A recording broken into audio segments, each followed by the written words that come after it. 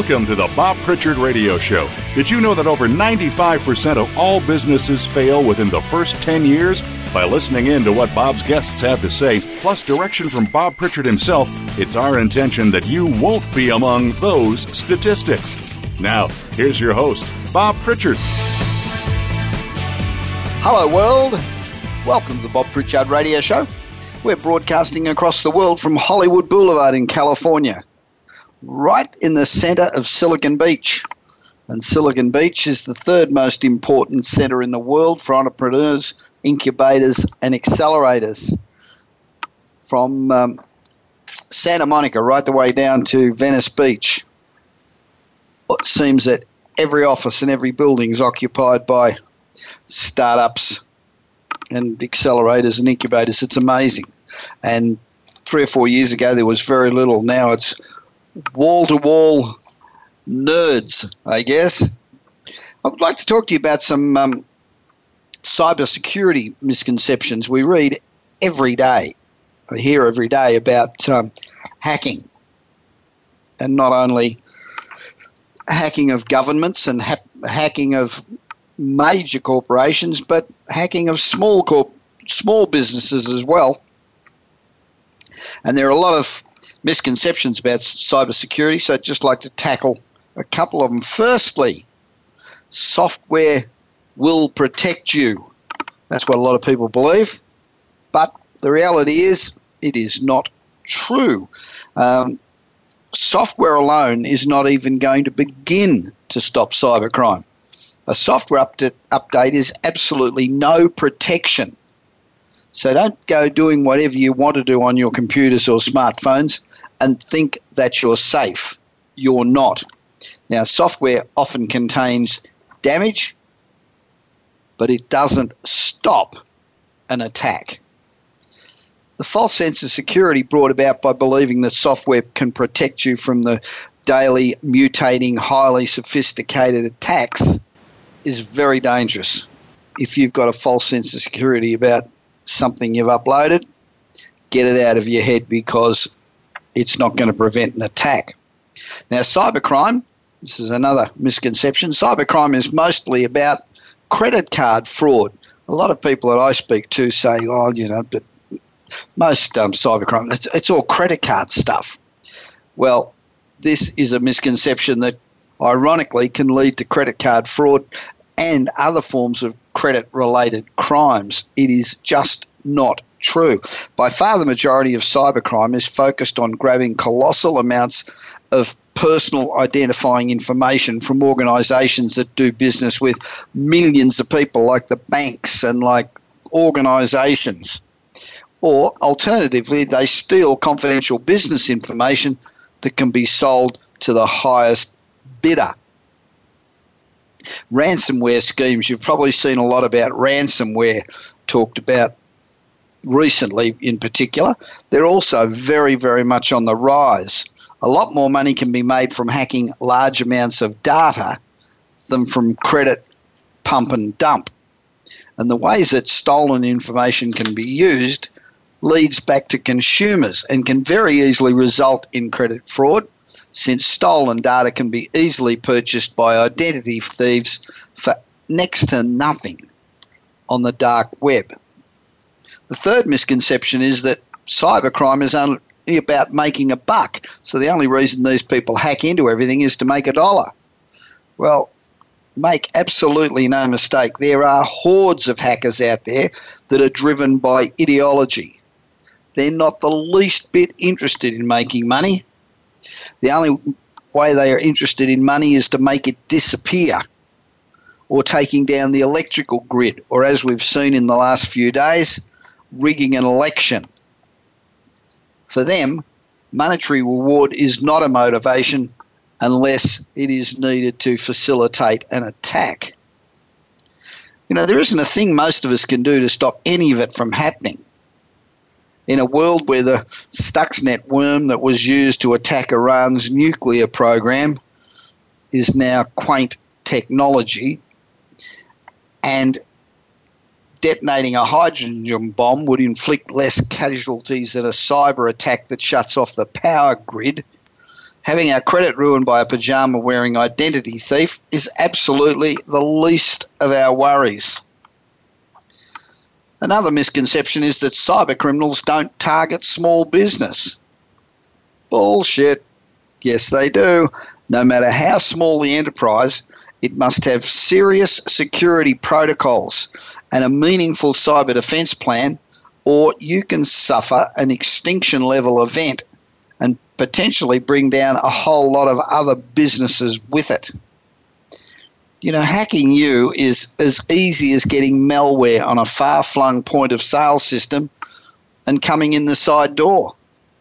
They merely have to compromise a smaller HVAC vendor. I mean, it is really very, very simple.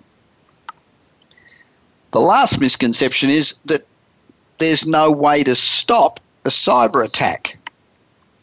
Well, that's partly true. There's no way to stop every single cyber attack. The best way to stop many attacks is using the PEBCAK solution. That's PEBCAK. PEBCAK stands for Problem Exists Between Chair and Keyboard. That, i.e., that is you. The solution is to get everybody to do what they are supposed to do. So if you do all the things you're supposed to do and don't open obviously bodgy emails and take realistic safeguards, you're probably going to be in reasonably good shape. But if you are concerned that you've been a victim of identity theft, watch your credit, as new accounts in your name or a sudden drop in credit scores could indicate that a fraud's occurred. I check mine about once a week. And so that the worst that can happen is that you're a week out. But I know people who have discovered that they were hacked 12 months ago, and by that time a whole heap of damage has been done. Now, Google was reported this week as being hands down the best company to work for in the US. And when you hear the staff benefits, it is not at all surprising. It's actually hard to know where to start. Now, Google consistently treats its employees to parties and outings like overnight ski trips to Vermont and to the Poconos and picnics at Chelsea Piers and all sorts of activities.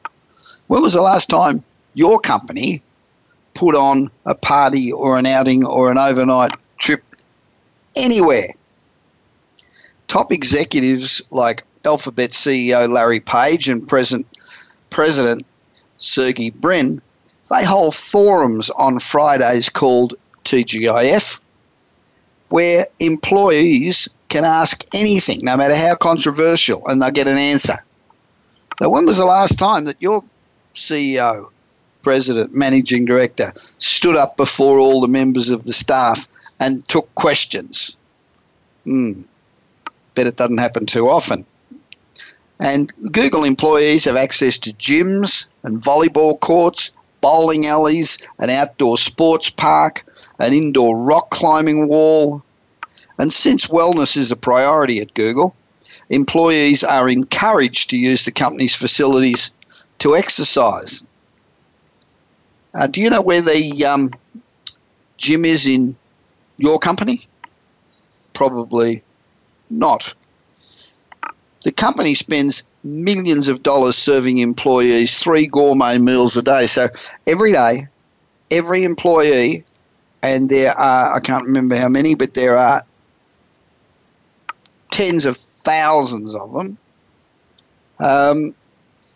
get 3 gourmet meals a day. It costs Google millions and millions of dollars to serve their employees great food.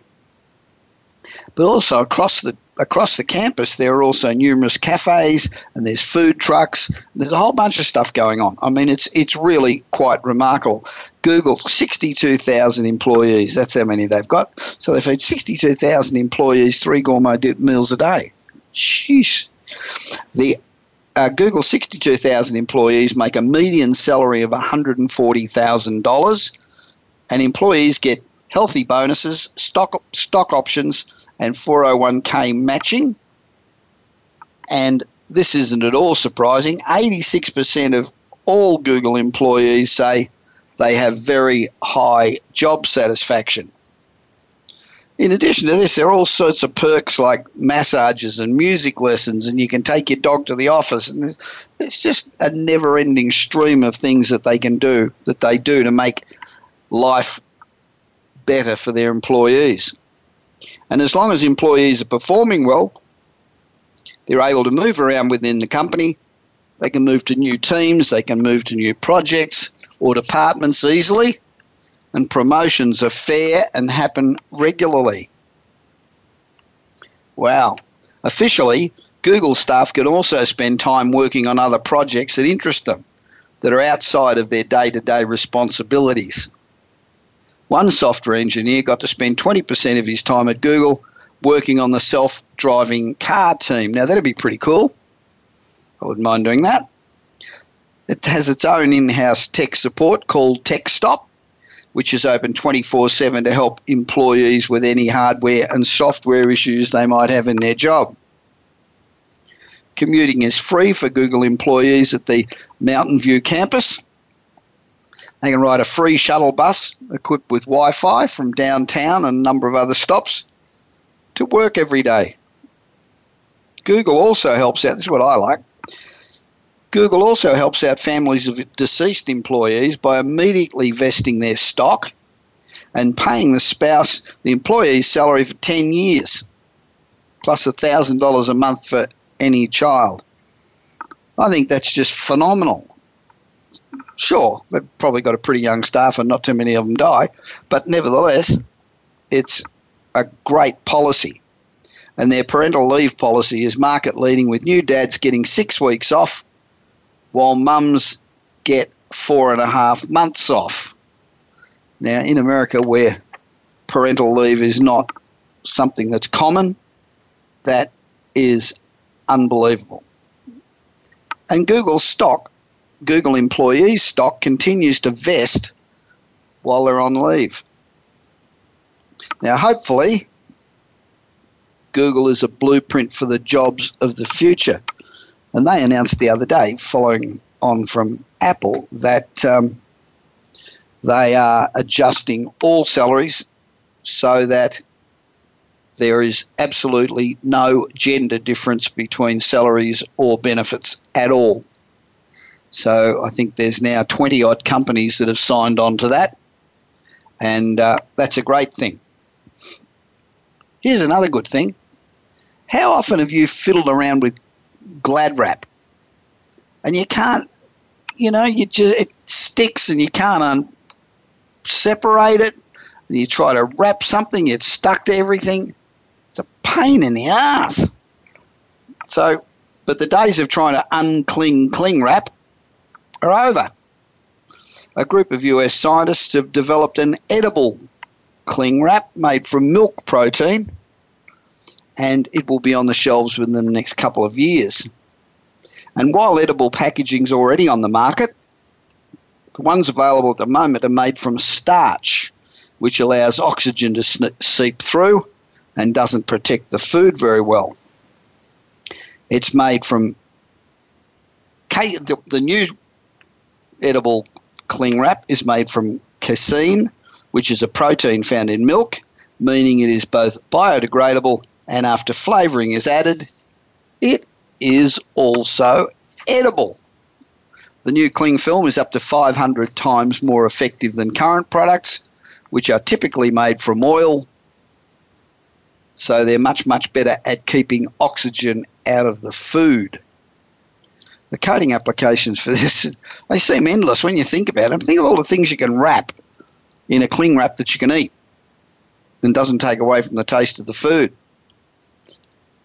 For instance, some individually wrapped cheese sticks use a large proportion of plastic, and they're another thing that's a pain in the ass to try and unwrap. But you won't have to. These protein-based films, powerful oxygen blockers, they help prevent food spoilage, and when in packaging, they taste okay. and they also prevent food waste along the food chain. So that's all good. Can't wait. Edible packaging. Now, Amazon's launching technical teams whose workers will only work a 30-hour week. The team's members will receive the same benefits as full-time employees, and they will receive 75% of the 40-hour workers' pay. Now, this might seem pretty adventurous, but there are currently, there's only about 22 or 23 really industrialised countries in the world, and 10 of those already have a much shorter working week than the US. The Netherlands, Denmark and Sweden are all either at or experimenting with 30-hour work weeks, while the average US employee works 47 hours. So that's more than 50% more. Now, the stated goal of the 30-hour week program is to create a work environment that's tailored to a reduced schedule and still fosters success and career growth. I think that's fantastic, because one of the discussions that we have a lot, and probably you do too, is with all the technology replacing workers everywhere. I mean, reading the other day that in the old days you'd have a car plant that had 1,500 employees. Now you've got Tesla making cars with about 2 people and an iPad. So what are you going to do with all these people that are unemployed? Well, one solution is to cut them all down to 30 hours a week so that everybody will work and 50% more people will have jobs. Now, the 30-hour week, it's not hard to think that the 30-hour week came about because of the New York Times investigation into Amazon's work culture, which said that Amazon was a merciless place to work. So one would think that this 30-hour week is in response to that. But this is more than just about one company's culture. The idea of a work week of 30 hours or less, it speaks to several large-scale issues around technology and employment. It increases the overall labour demand, and that will continue to increase as more and more people are laid off because of technology. And a 30-hour work week is seen by some as a way to more evenly distribute the shrinking pool of labour among workers and reduce the potential of automation to increase income inequality. It could also have a positive effect on women's employment and careers by making it easy to balance work and home and childcare. So that's another very positive attribute. Now, make sure you subscribe to my daily newsletter, sent out to over 16,000 business executives in over 60 countries every single day. You can read it in 30 minutes. 30 minutes. You can read it in 30 seconds. So it's a very quick read. It's interesting. We try to make it entertaining. And it's just what every entrepreneur or business executive needs to keep up to date. On my website, bobpritchard.com, you will see a new page called the Bob Pritchard Success Pathway. And this is designed to assist international and American entrepreneurs to access information, contacts, expertise and funding in North America. And we've established some great global partnerships which are mentioned on the web page. So that's at bobpritchard.com. Now, my guest today is Henry Lawson, who is co-founder and CEO of Autograph, which is a provider of user-generated profiles and the Profile Cloud. Henry was previously worldwide president for Donovan Data Systems, building their transaction volume up to $85 billion a year. Henry's a pretty smart dude. Now, I'll be back with Henry immediately after this short break on the Voice America Business Channel.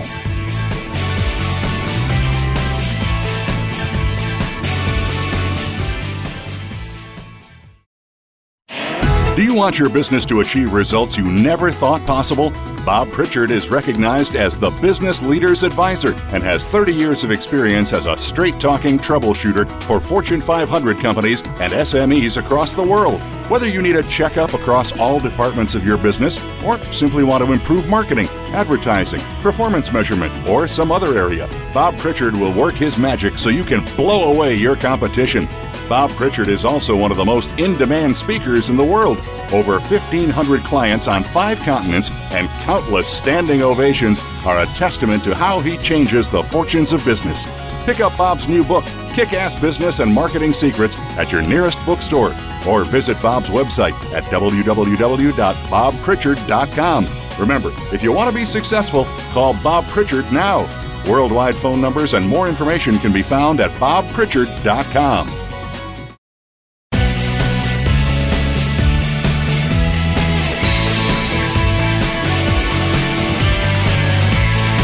You are listening to the Bob Pritchard Radio Show. To connect with Bob, please send an email to bob@bobpritchard.com.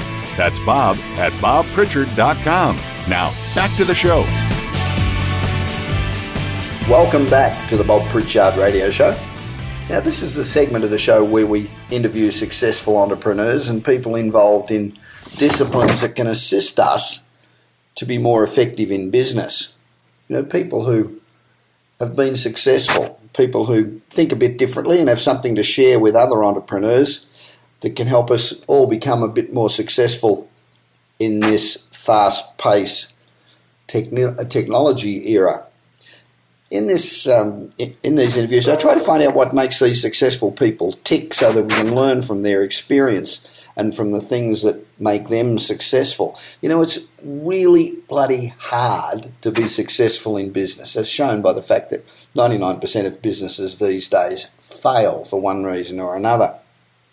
So we really need to listen to as many interviews as we can, read as many business books as we can, and as I say every week, surround yourself with mentors. It'll make a huge difference to your success rate.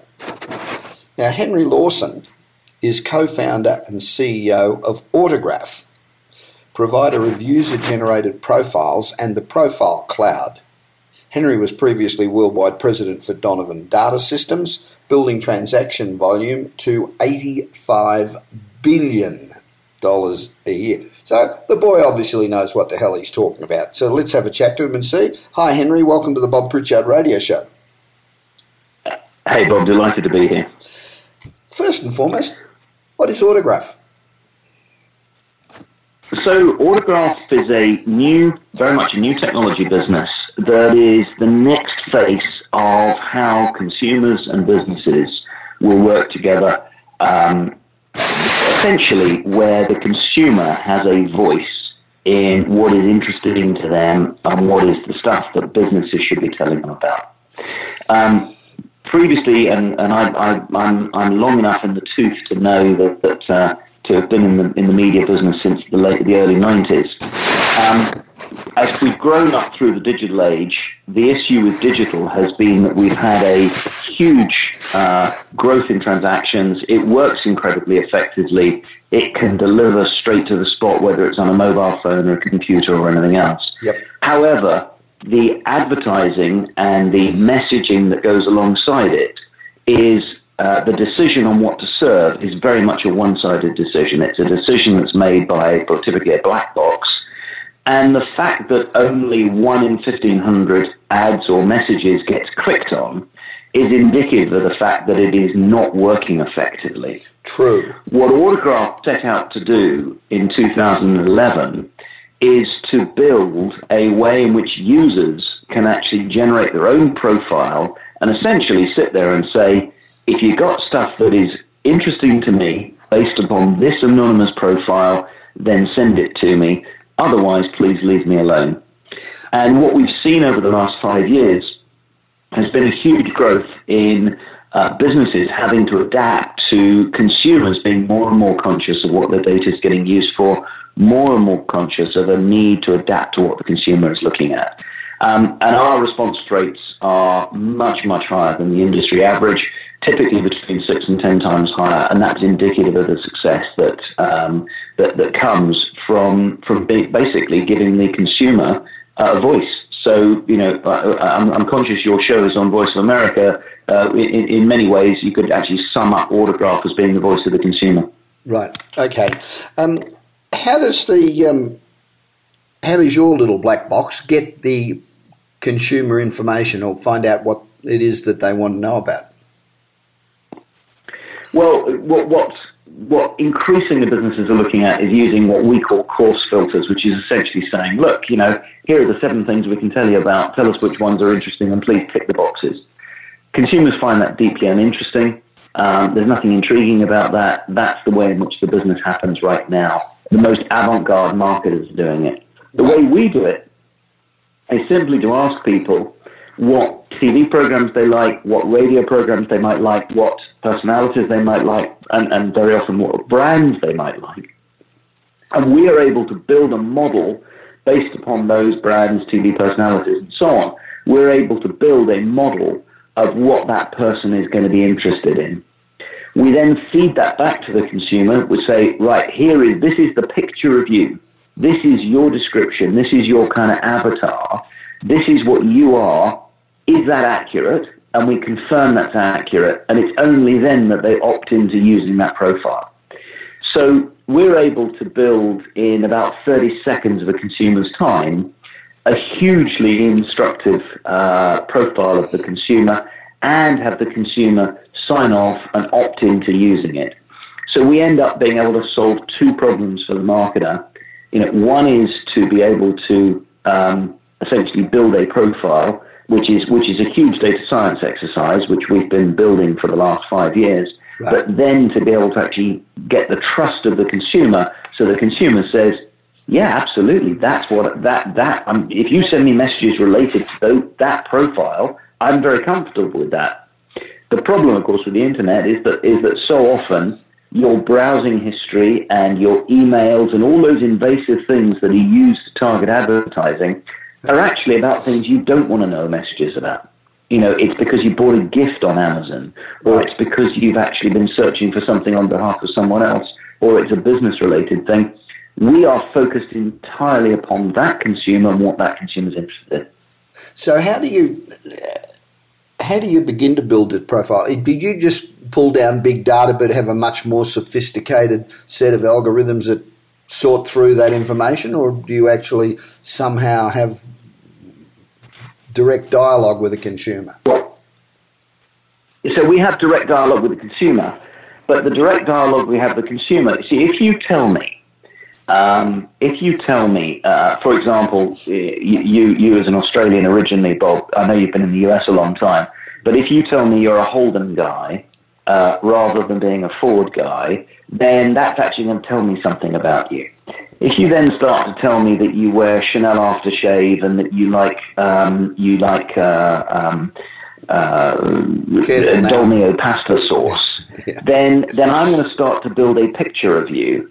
And the clever bit, if you like, of what Autograph does is to be able to build literally thousands of dimensions in your profile by you just telling me about 40 or so brands or TV programs or personalities that you like. Yes. Because we've built up the model. So the data science, you're absolutely right, it's about data science, but the data science has been done to be able to take a very small input from the consumer and leverage that into a huge insight that is valuable to both the consumer and to the company. Yeah, but I understand how that can work. So tell me just a little bit about your background and how Autograph came about. What, did you wake up 2 o'clock one morning and go, sure, aha, I've got it, Autograph? Yeah. It didn't work like that. These things never are, and the building of a startup is always a roller coaster journey. Sure is. So, my background's a mechanical engineer. I went to business school in the US, and then when I left business school, I actually joined the media industry and fell in love with it. So I actually spent 4 years in the radio industry at a company called Interep, which was basically selling advertising on behalf of stations outside their local area, and got to know media and how radio stations, which are a superb local medium, especially in the US, how they target their own audiences. And learned that, and then was hired to run Donovan in Europe, and then subsequently became the president worldwide. And Donovan essentially is the sort of SAP and Sabre. It's the background of the advertising industry processing all those transactions. Sure. And we built Donovan up very successfully. And then I got to a point in the late 2000s where I said, hang on a minute. Digital advertising basically started in 1995, and the first ads that went out in digital had response rates which were measured in good single and sometimes double-digit percentages. Yep. By the time we got to the mid-2000s, that number was down at 0.0 something. Yes. Typically about 0.065 or 7. Yes. Literally 1 in 1,500 ads. And I sat there looking at Donovan, looking at the money going through the Donovan system, and went, this system is broken because 1,499 out of these 1,500 ads never get responded to. Only one gets responded to. Something's fundamentally broken here. And that's when I started getting into the idea of being able to, a consumer being able to broadcast what they're interested in, being able to tell a business what they're interested in an intriguing way. You could use the data to connect people with what they're interested in, but you had to get the person involved, first of all, to be able to see the needle in the haystack of data, yep. But secondly, to be able to build a level of trust so the consumer understands it.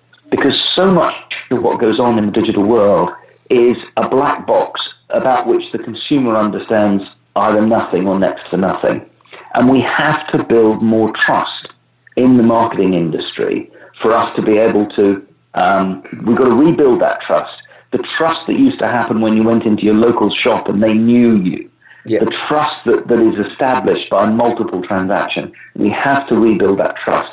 And so we started out, essentially I started out looking for businesses that would do that. We worked for Warburg Pincus, one of the big private equity houses, looking for businesses that satisfied that thesis of involving the consumer, and found none. Right. And it's at that point that you sit there as an entrepreneur and go, okay, is this because my idea is lousy, or is this because no one's thought of it? And we persisted, and I actually found with Tom Huseby, our chairman, and Brian Roundtree, my co-founder here up in Seattle, actually found the three of us who were of like mind. But most importantly, Brian has the technical capability that I don't have to be able to go out and build. And frankly, is the ideas guy. And he's, if Brian is the genius behind Autograph, because he's the guy that makes what is otherwise an activity that the consumer doesn't want to invest any time in, makes it intriguing enough that the consumer goes, hang on a minute, or at least three-quarters of consumers turn around and say, hang on a minute, I'm quite happy to do this. Yeah. And that's the genesis of where we got to, where we came from. You're sort of swimming against the tide a bit, aren't you? Because we're in a time when the consumer seems to be extraordinarily cynical, don't like any sort of intrusion into their lives, don't trust governments, don't trust corporations, don't trust media, don't trust anybody. So does that make your life a little bit more difficult? No, on the contrary, it actually makes our life much better because to the extent that you see consumers, and I agree with that breakdown of trust, to the extent you can see consumers feeling that, corporations who are actually trying to sell to those consumers are trying to work out how to build back trust. They're doing that because they know it's good business. They're doing that because they know that consumers are feeling the way that you've just described. But crucially, we've also got lawmakers changing the law. In Europe, we've had very extensive European data privacy regulations enacted, which are enacted by the local governments over the next 2 years. Bloody ridiculous. And in the US, you've had the FCC, broadcasters in the US, and ISPs, internet service providers, having to actually abide by a brand new set of opt-in legislation. So the legislators have followed that public opinion you just described by actually forcing businesses to abide by these principles. And of course, what Autograph has been built is to actually be at or even higher than those principles from the outset by design. Yeah, I'm one of those people who believes that government should get out of all of this stuff and let the community work it out themselves. They're pretty good at it, but once the government seems to get involved, it makes life extremely difficult. Particularly in Europe, the privacy laws in Europe, I think, are just too extreme. So I'm still interested in your customer opt-in. How do you contact the customer initially, or potential customer initially? So we typically work in the background with our clients, and our clients will send out an invitation to their customer either through the email channel, the SMS channel, inside their applications, inside their website. So and they will actually invite. Let's just so our client, be it supermarket or a mobile carrier or a shopping mall or whatever. Okay. We'll send out an invitation to say, would you like to improve your experience with us today? We get very high click-through rates on that invitation. Measured in very, very strong numbers, about 100 times higher than a typical ad will actually be responded to. With that, the consumer actually goes through the process of creating their photograph, and at that point they then validate that and actually opt into using that in their future communications. Most often, our clients provide no incentive other than the attraction of improving the experience for the consumer. Sometimes our clients actually use an incentive to do that, so they will actually turn around and say, enter a draw, or would you like to get some loyalty points, or there's all sorts of ways in which they can do it. Yep. But the fundamental is that the consumer willingly participates in this process. And by willingly, I mean 3/4 of consumers who are actually invited to participate in the process do so, and create a profile that they find intriguing, that is then valuable for the business, because the business now understands what they really want, and for the consumer, because now they're not being bothered with stuff that's not relevant to them. And you can, of course, cross-pollinate the information that you receive from several different clients to build people's profile. Very, very good. So is that more accurate than, for example, I go to the supermarket, I belong to their club, whatever club it is, and they know every single thing I buy, to the extent where you can be walking through the checkout and they say, do you need milk today, sir, because you usually buy milk. Is that more accurate than the profiles built by your actual purchase patterns, or is it complementary? Or so the reason why the loyalty clubs that you're describing work so well is because the supermarket is one of the very few places that shoppers shop on a super regular basis. Yeah. I mean, typically, I think the average shopper goes to the supermarket about 30 times a year. So by doing so, they build up a very, very accurate profile regarding grocery. So we don't even attempt to tell. We have a supermarket client. Right. We don't even attempt to tell them whether you should recommend the chocolate or the strawberry dessert to somebody. No way. The supermarket loyalty data is much, much more accurate at that, because frankly, your taste in chocolate versus strawberry desserts doesn't change very often.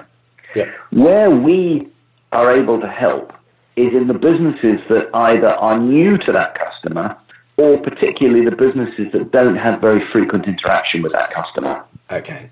And so essentially, you typically go into the department store a couple of times a year. Well, the loyalty program at the department store is not predictive of what you're going to buy the next time you come in. It may be, but generally it's not. That's where we come in. In the case of the supermarket, supermarkets are becoming, and we've seen this across many European countries, are becoming the one-stop shop for everything. You buy your clothes there, you buy your TV there, you buy your newspapers there, you buy all these different things there. Yeah. And that as they extend the range of their supermarket, their loyalty programs are not indicative of what they should be offering to whom. And that's where we come in. That's interesting. So, for example, in clothing, we're able to predict what a given customer is going to be interested in the clothing lines much, much more accurately. And I mean, I can't give you the numbers, but I'm talking about an order of magnitude better than their grocery loyalty program can. because the fact that you buy chocolate rather than strawberry desserts isn't indicative of whether you would actually want, short trousers, long trousers, blue ones or green ones. It just doesn't. It doesn't tell you. I can understand that. I'm belying my heritage by using a word like trousers. I do it all the time, don't worry. So, with regard to consumer protection data and the requirements of governments these days, how do you address that? I mean, how do you make sure that you don't get offside with some of these stupid regulations? So, first of all, I challenge you a little bit about the stupid regulations because actually the consumer does need protection from the use and abuse of their data. And the surveys of consumers on both sides of the Atlantic are very, very clear that the consumer does not want their data used and misused and used by the next third party and the party after that and the party after that. It's very clear that that's the case. And so I challenge you a little bit in terms of just where consumers, what consumers are prepared to, or at least would rather their data was used for. I do agree with you on the on-selling of data. I agree with that. But the collection of data initially, forgetting on-selling of data, I think that should be stopped. But even the collection of data in Europe now is difficult, isn't it? Yeah. Yes, it is. It's got much more difficult. So let's look at what data that people are really looking for. Marketers and actually the marketing industry has become very, very lazy in essentially asking the consumer right from the outset for an incredibly invasive piece of information. And that invasive piece of information is typically, give us your email address or give us your phone number. Right. Now, they want that as a return path, which is fair enough, because otherwise they've got no way of getting back to the customer very often. But most importantly, they want that because that is the way in which the third-party databases are indexed. And so they want that because once you tell me what your email address is, I can go to a third-party data provider and I can get a profile on you very, very quickly. Yes. Now, that third-party profile has been resold by others further up the chain, and that third-party profile may be old, historic, accurate, or inaccurate. But whatever it is, it can't be that good because we're still getting the response rates that we've talked about. Yep. The way in which Autograph approaches this is to say, look, we don't need your phone number or your email address, any of those sensitive things. All we need is you to tell us what your preferences are. And if you think about it, you will willingly walk around with a watch with a brand on it on your wrist. You'll willingly walk around with a T-shirt supporting your favorite sports team. You'll willingly drive around in a car which is branded. You'll willingly actually express your preferences very publicly to anybody who is actually looking. Yes. So actually preferences really, although it's what is in Europe known as pseudonymous data, it is very much anonymous data in the US. That data is something that the consumer is quite willing to be actually out there because actually, your preferences are not something that's private or personal to you as it relates to brand marketing, as it relates to the kinds of things that you might buy in the store. Sure. And that's why we're able to actually, all we're doing is we're accruing the preferences of somebody and then using those. The only reason why, or the main reason why marketers are looking at the invasive personally identifiable information, PII, is because that's what's used as the index to get preferences from a third-party provider. With Autograph, you don't need that third-party provider, and therefore we get round the whole problem of resale of data, and crucially, the use of personally identifiable data, when actually personally identifiable data is not what the marketer really needs. They just need it in order to be able to get the third-party data.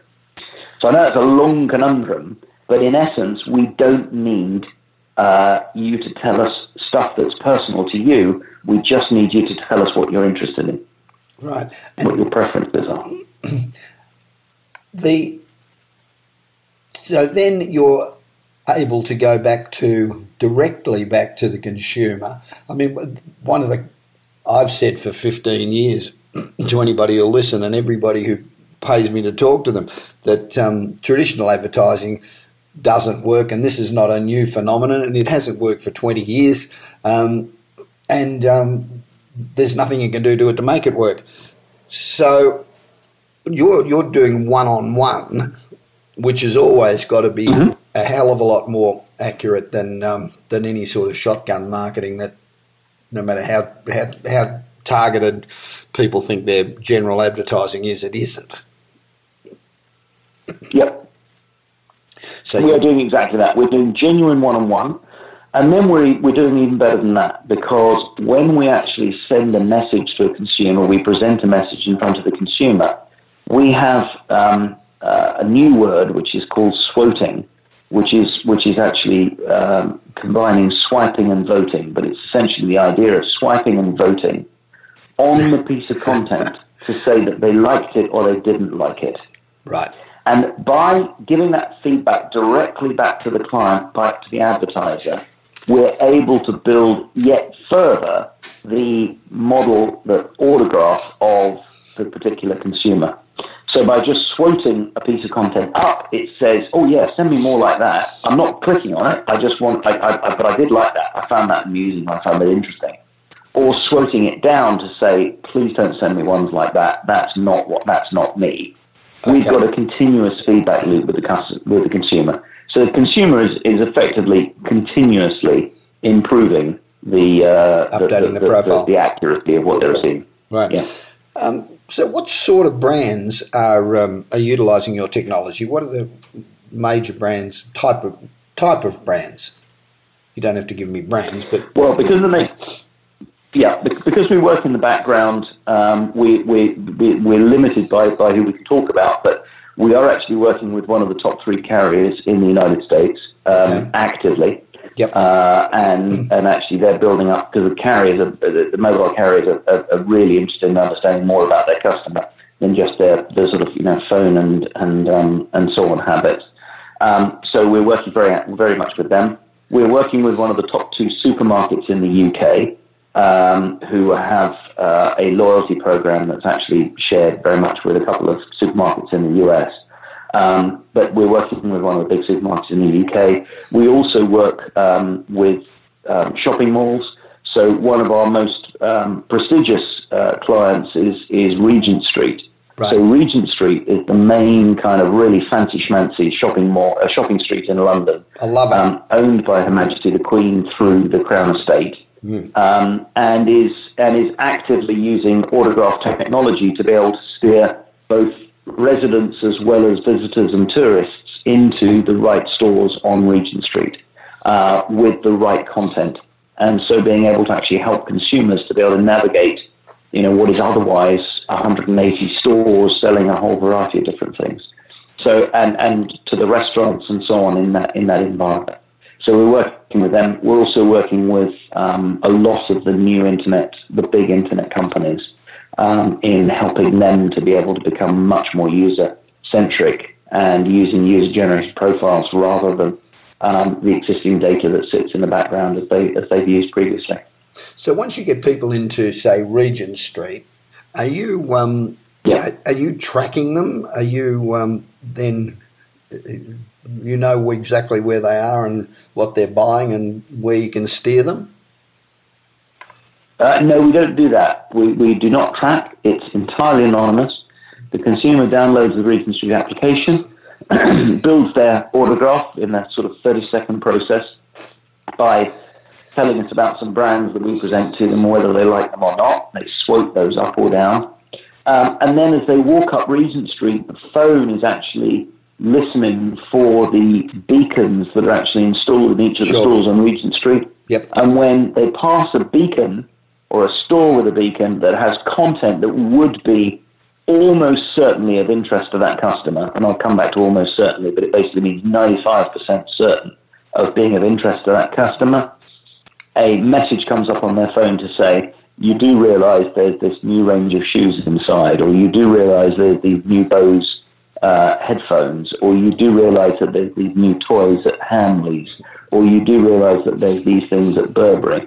And we're able to actually present to the customer in real time, in the physical world, the things that are relevant to them. But the most important thing, Bob, is we leave 19 out of 20 things on the shelf and do not disturb the customer. Right. And the only way you can do that is if you understand the customer well, and that's what the autograph technology does. Yeah, that's interesting, because using beacons, certainly, I was walking down the street in London, and I got a message saying, you're just passing hot coffee and croissants or whatever it was, why don't you pop in? So I did. That sort of technology is amazing. So are the user-generated profiles, is this the future of understanding customers? Well, I think it is. We certainly think it is. What we've done is build something which the customer willingly participates in. But most importantly, it removes all of that sea of data. It's just a great big soup of data with permissions which are either old or illicitly gained.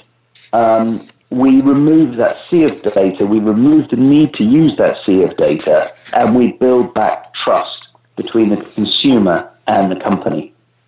Yeah. And that breakdown of trust is the thing that's damaging digital marketing. It's the thing that we talk to brand managers, CMOs, CEOs all the time, and it's that breakdown of trust and it's that resetting of the relationship with the consumer that is what they're looking for.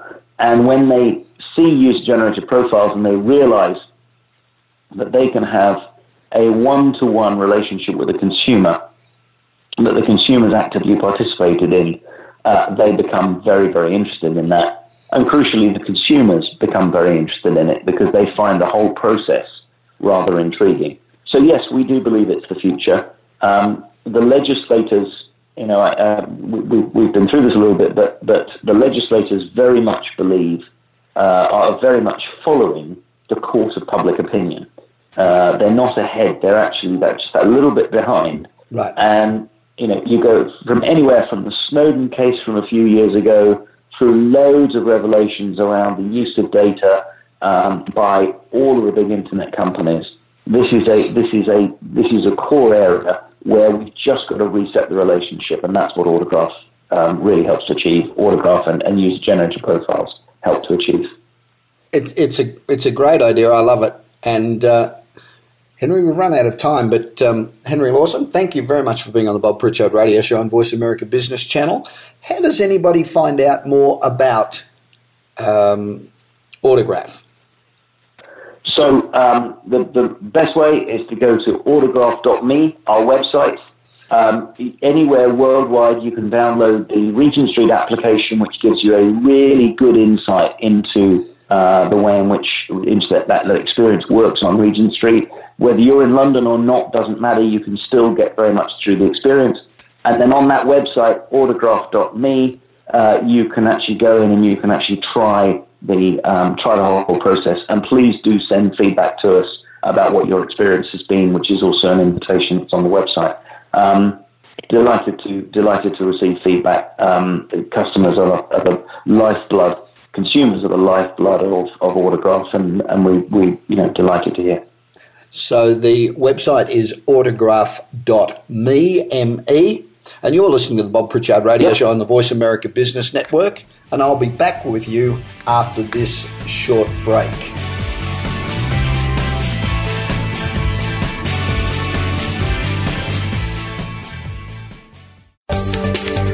From the boardroom to you, Voice America Business Network.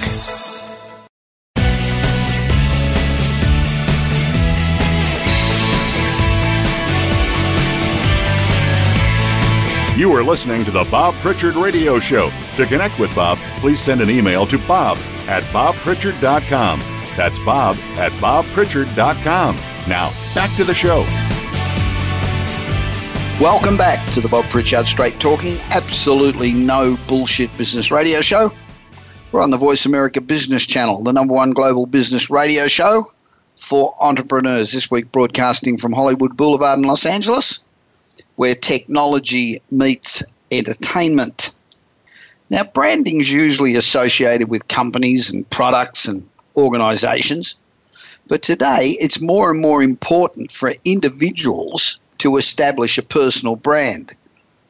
For example, in my line of work, my personal brand is really all I've got, and it's critical to my success. So we actively cultivate the Bob Pritchard brand every day in everything we do. So it is really important, and there's more and more people out on the web and social media with blogs and business executives are getting to be more and more onto the speaking circuit, and all trying to build their own brand, because your own brand, if it's high, will augur well for you for the future.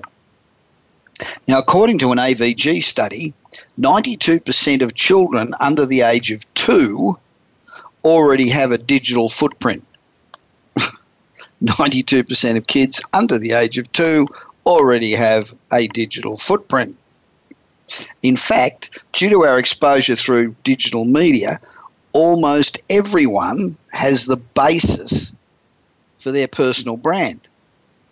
Now, you can cultivate and fashion it to provide a powerful force for your future, or don't do anything, let it form haphazardly, let it be shaped by others, and trust me, you will suffer for that. Now, how do you build your own personal brand? Well, firstly, you need to think of yourself as a brand. To disassociate the brand, what I do, we just disassociate the Bob Pritchard brand from Bob Pritchard the person. So you think of, what do you want people to associate with you when they think of your name? Is there a certain subject matter that you want to be perceived as an expert in? Or are there general qualities that you want associated with your brand? Once you understand how you want people to perceive you, you can start to be much more strategic about that personal brand. And a strong personal brand, believe me, can yield tremendous return on investment, whether you're working with an organization or leading one. If you've got a strong personal brand, it's fantastic. Secondly, you need to audit your online presence. Now, you can't mold perception without first understanding your current status. So Google yourself and set up alerts for your name on a regular basis. If you've got a fairly common name, then consider using your middle initial or middle name to differentiate yourself. Or, as a very successful and talented friend of ours in the music business did, add an adjective. She added an adjective to her name and became Screamin' Rachel Kane. And that's what she's named as. She's in the music business. She runs a very successful studio. But Screamin' Rachel Kane sets her apart. And cultivating that strong personal brand is just as much about being responsive to what's being said as it is to creating intellectual property. Thirdly, secure a personal website. And having a personal website for yourself is one of the best ways to rank for your name on social engines. It doesn't need to be robust. It gives you a simple 2 or 3 page site with your resume linked to your social platforms and a brief bio. You can always expand on it later. Next, find ways to produce value. Don't post utterly mundane or ridiculous crap. Find ways to add value to your audience by curating stuff that they're interested in. Another tip is to be purposeful in what you share. Every tweet you send, every status update you make, every picture you share, they all contribute to your personal brand. So your brand is an amalgamation of multiple daily actions. Another 2 things that you need to do is associate with other strong brands. So find other strong brands and find a way to connect with them. And lastly, reinvent. So have a very clear story and a consistent brand. And remember, a strong personal brand should be ubiquitous and ever evolving. Now, I'll see you again next week. In the meanwhile, remember, if you're not really pushing the envelope and are not living on the edge, then you're taking up way too much space. It's easier and much more rewarding to do the impossible than it is to do the ordinary. So I invite you to go to my website, bobpritchard.com, and enroll for my daily newsletter. It's a 30-second read, and it'll keep you up to date with all the business news that's important. And next week, I will again broadcast from my studio in Hollywood Boulevard in Los Angeles, where technology meets entertainment. You've been listening to the Bob Pritchard Radio Show. Please join us again next Tuesday at 8 p.m. Eastern Time, 5 p.m. Pacific Time on the Voice America Business Channel. Until then, enjoy another week of success in your business and your life.